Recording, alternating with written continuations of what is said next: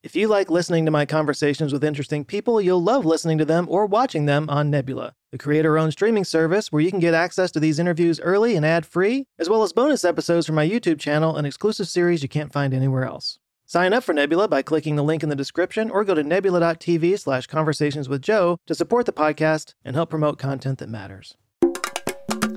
As we get older, we spend a lot of time looking at our parents, seeing how they turned out, what problems they ran into in their lives, their health. We spend a lot of time looking at their health. And we do it because we care about them, obviously, but it's also a little selfish.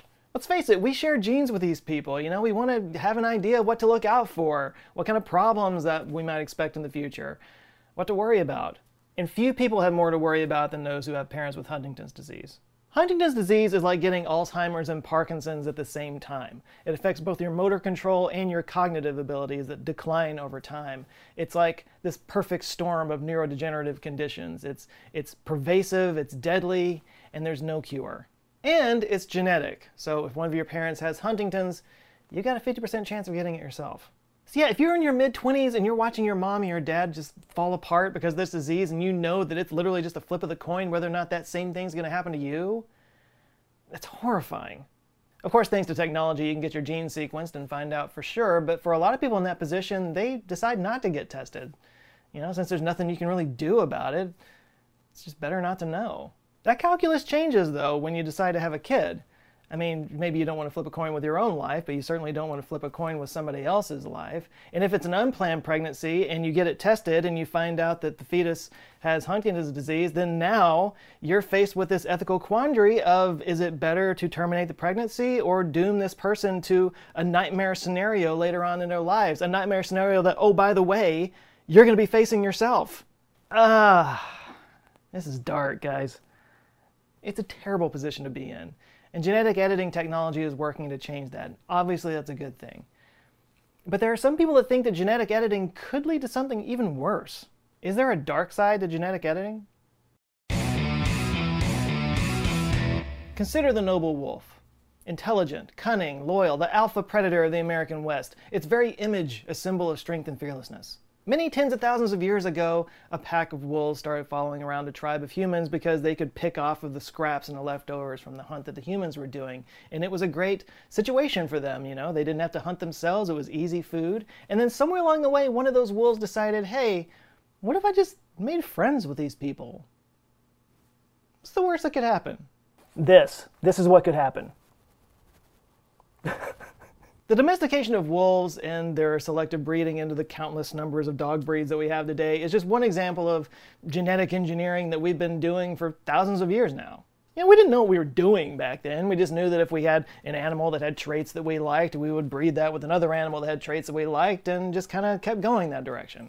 And it wasn't just animals. Pretty much every food crop that we have today is a wild bastardization of what they actually were thousands of years ago. Like, this is what corn looked like before we got a hold of it. This was just kind of something we did, just accidentally, over thousands of years. It wasn't like a science behind it or anything.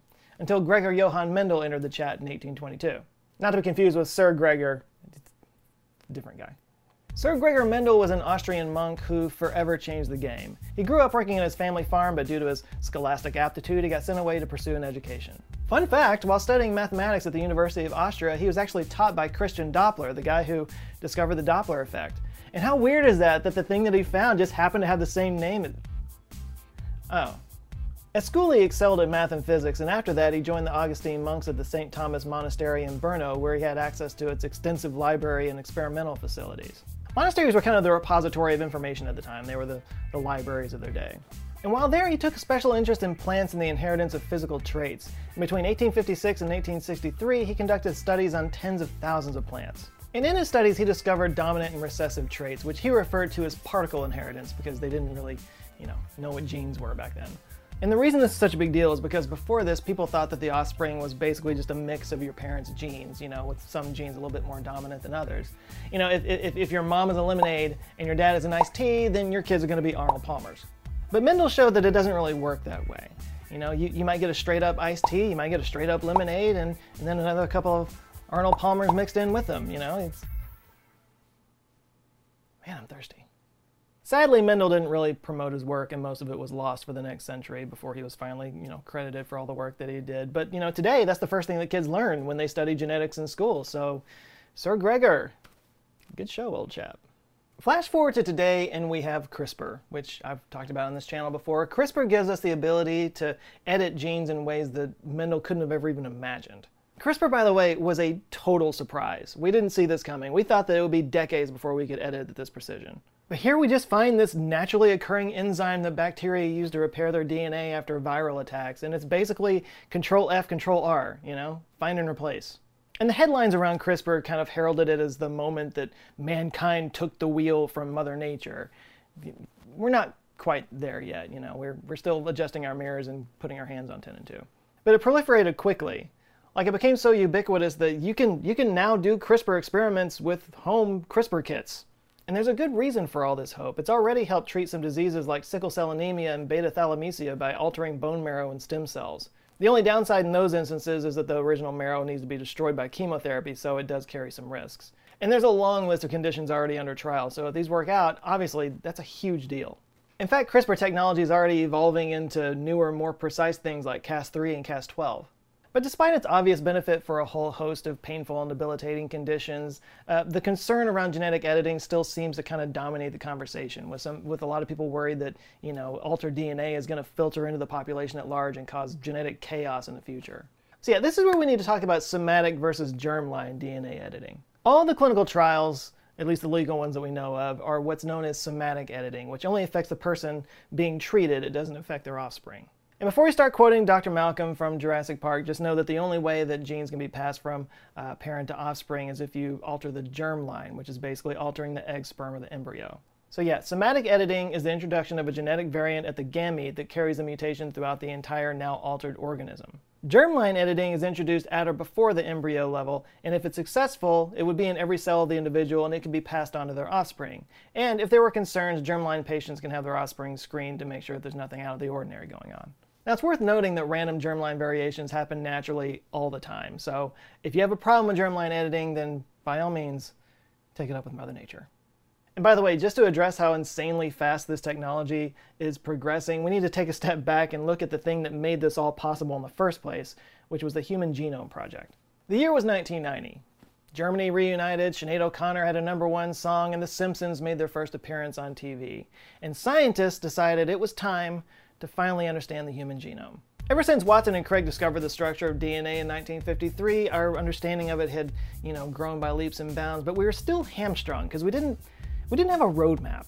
We knew certain locations on certain chromosomes were connected to certain diseases, but there wasn't really anything we could do about it because those regions, it was still way too vague. Those regions still were like tens of millions of base pairs long. Our drug development and our testing was limited because what we really needed to do was to step back and take a look at the big picture. But the problem there is that the big picture is over 3 billion base pairs. So in 1990, the Human Genome Project was born. It would take 13 years and $2.7 billion to do it, almost $1 per base pair. But when it was done, they didn't license it, they didn't sell it, they just released it publicly for all the world to have. Communists. But by doing so, they gave research labs and private companies that roadmap that we needed. And our understanding has skyrocketed, and the price of this has plummeted. If you want to get your genome sequenced today, that same thing that would cost $2.7 billion in the 90s, now it's like $1,000. Now, of course, with this genie out of the bottle came a whole host of ethical concerns. How do we make sure this is only used in a beneficial way? Get it? Genie out of bottle? Genes.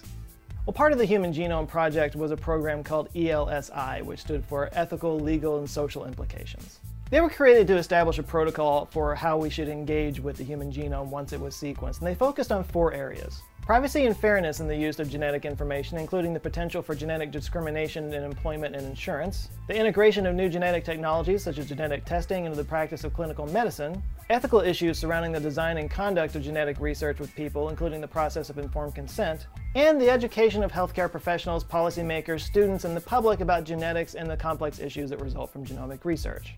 This work led to a piece of legislation called GINA, which passed in 2008, and its goal was to prevent people from being discriminated against based on their genetic information. And some of this did get rolled over into the ACA, to prevent people from getting discriminated against for pre-existing conditions.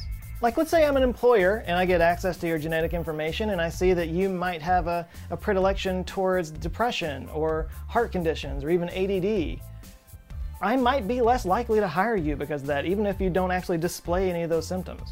That's a violation of privacy, and that's why GINA was passed, to protect people against discrimination based off of employers or health insurance.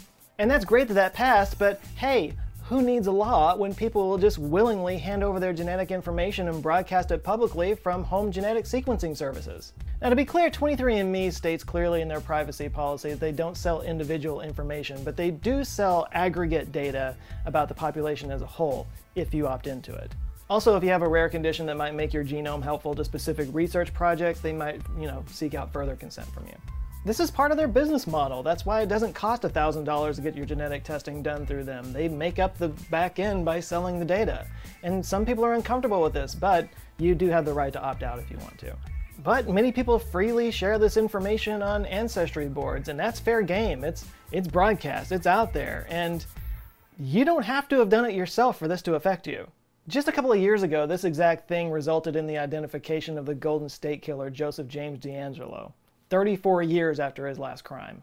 But yeah, investigators were able to make genetic matches between the DNA that was found at the scene of the crime with like a cousin or an aunt who had publicly put their genetic information out there on the internet, and they cooperated with the authorities and they were able to narrow it down to a specific list of subjects, and yeah, boom.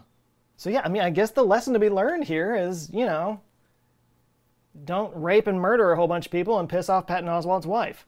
But no, there was an awesome HBO documentary series called I Will Be Gone in the Dark that was based off of the book of the same name that was written by Michelle McNamara, who was an absolute badass, and Patton Oswalt is a national treasure. Just go watch it if you haven't seen it. But anyway, yeah, it's a tricky situation. On one hand, gathering this data, even for a price, gives us a better sense of the overall health of our society, and in this case, brought justice to dozens of, victims. But and used the wrong way, it could be a catalyst for discrimination. Now, in fairness, I only say that because, we've been doing that for a long, long time. It is better for all the world if instead of waiting to execute degenerate offspring for crime or to let them starve for imbecility, society can prevent those who are manifestly unfit from continuing their kind. 3 generations of imbeciles is enough. You can be forgiven for thinking that was pulled from Mein Kampf or something like that, but that was actually written by Supreme Court Justice Oliver Wendell Holmes, writing the majority opinion on Buck v. Bell, which basically okayed forced sterilization. So yeah, this was sort of the prevailing wisdom at the time, and it was informed by eugenics. Eugenics is defined as the study of how to arrange reproduction within a human population to increase the occurrence of heritable characteristics regarded as desirable. This was developed in the 1880s, and it's mostly credited to Francis Galton, and like most terrible things, it started out as a good idea. Or at least it had good intentions anyway. The goal was to improve the human race by propagating good genes and getting rid of bad ones. If we could do that with sheep and corn, why not do it with ourselves? It was an incredibly popular idea for a while. Who doesn't want to improve the human race?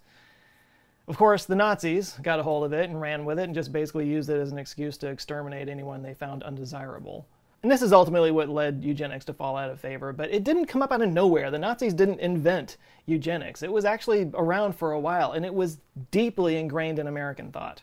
Yeah, I did a video previously about John Harvey Kellogg and some of the, wacky health ideas that he had, but he was big into eugenics. In fact, he was pushing for a national pedigree registry that would basically dictate who could mate with who based on their genetic traits. In 1912, the International Conference of Eugenics was held in London, where 58 papers were presented. Of those 58 papers, 42 were written in the United States. Now, before people start calling me an America hater in the comments, let's get a little bit more specific, shall we? This is gonna hurt a little. Notable figures like Alexander Graham Bell, who promoted eugenics as a way to prevent deafness, Teddy Roosevelt, who wanted to sterilize criminals as well, Helen Keller, of all people, argued for eugenics, Margaret Sanger used the popularity of eugenics to advocate for birth control, Winston Churchill pushed for forced labor camps along with sterilization for mental defectives, civil rights pioneer W.E.B. Du Bois advocated splitting blacks into 4 categories to breed out the lowest group, George Bernard Shaw wrote about it, even Jacques Cousteau, though to be fair, he was more worried about overpopulation in general.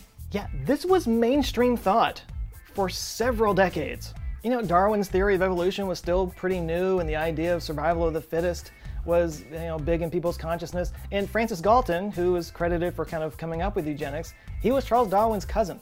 So yeah, the idea of making sure that the fittest survive and that the least fit don't survive, or the least don't, spread their genes onto the next generation, it wasn't that much of a stretch at the time. And this is what the proponents of eugenics were worried about. But yeah, people gonna people. We're a tribal species. And this was coming off of hundreds of years of European colonialism where, they kind of locked into it, this idea that some races were superior to others. And total coincidence, they came to the scientific conclusion that the superior race is the one that just happened to look like them.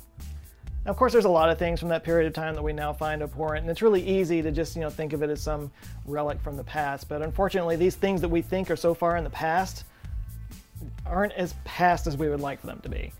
Yeah, that Virginia law that was at the heart of the Buck v. Bell Supreme Court case that allowed forced sterilizations, yeah, that wasn't overturned until the 70s. Also in the 1970s, under the Family Planning Services and Population Research Act of 1970, an estimated 25% of Native American women were sterilized.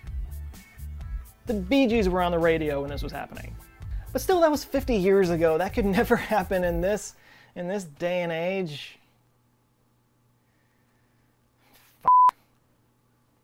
So with a history and present like this, these new, cheap, efficient genetic editing tools have got a lot of people concerned that they could be used in a similar way.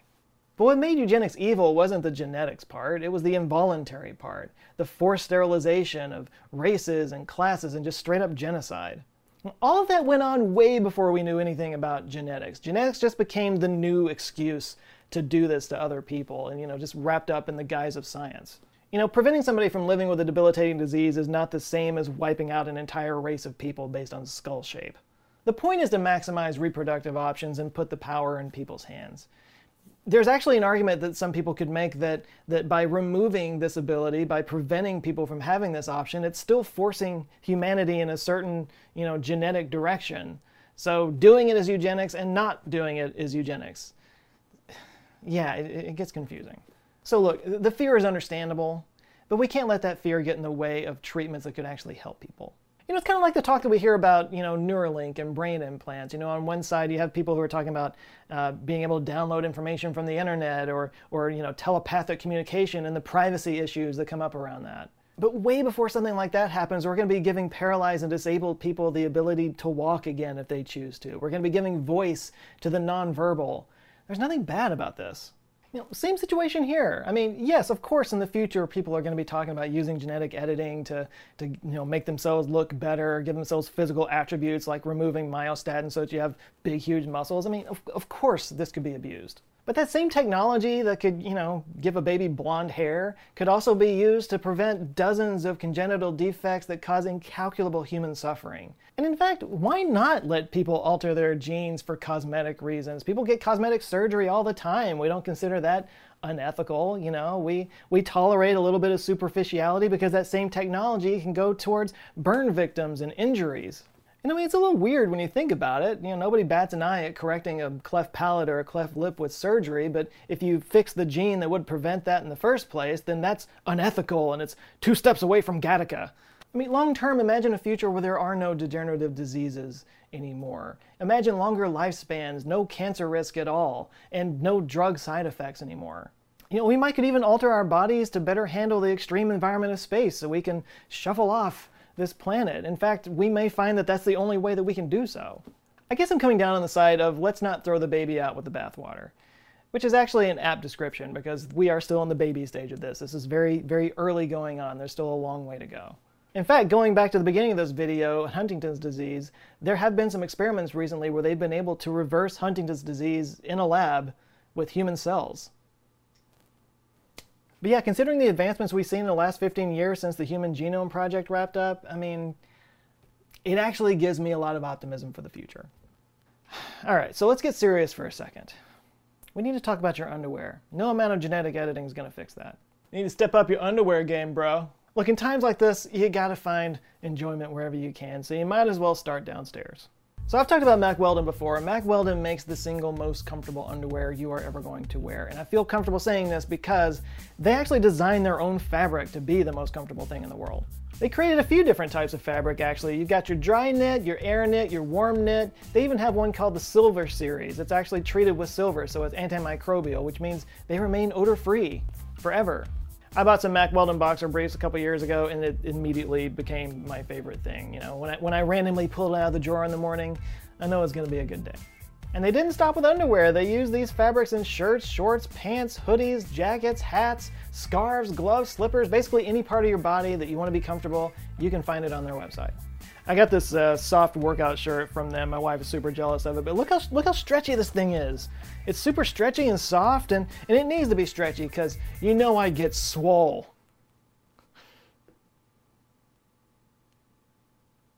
The buying process is super easy online. They deliver fast, and they even offer a no questions asked refund if you don't like the first item you buy from them. And if you do like their products, and you will, and you'll want to buy more in the future, they've got a loyalty program called Mack Weldon Blue that makes it even easier and can save you money. When you sign up for Mack Weldon Blue, you get free shipping for life. That's level 1, but if you spend $200, you get to level 2, which gives you 20% off every order for the next year. So if you want to give them a try and see for yourself, just go to mackweldon.com/JoeScott and enter Joe Scott as the promo code when you check out, and you'll get 20% off your first order. And it turns out you don't like it again, you can return that first order and they'll refund it fully, no problem. So you got nothing to lose. Anyway, links down in the description, but one more time, it's mackweldon.com/JoeScott. Go check it out. Keep those tender bits tender. Big thanks to Mack Weldon for supporting this video, and a huge shout out to the Answer Files on Patreon that are supporting this channel, forming an awesome community. I love you guys. I got a few names I need to shout out and murder real quick. We got Sammy DB, Alex Rose, Lee, Jason Kirby, Hans Chong, Kenneth Simon, Jay Merzin, Sean Kelly, Stephen Dowler, DK, Nicholas Marks, Ethan Chickering, Zolt Mihalfi, cool, Philip O'Neill, Kay Hune, and Matthew Feinberg. Thank you guys so much. If you'd like to join them, get early access to videos, exclusive Patreon stuff, and do some live streams that only Patreons and members get to do, you can go to patreon.com/AnswersWithJoe. Please do like and share this video if you liked it, and if this is your first time here, maybe check this one out. Google thinks you'll like that one. Any of the others down there that might have my face on them, and if you like them, I invite you to subscribe. I come back with videos every Monday. All right, cool, that's it for now. You guys go out there, have an eye-opening rest of the week, stay safe, and I'll see you next Monday. Love you guys. Take care.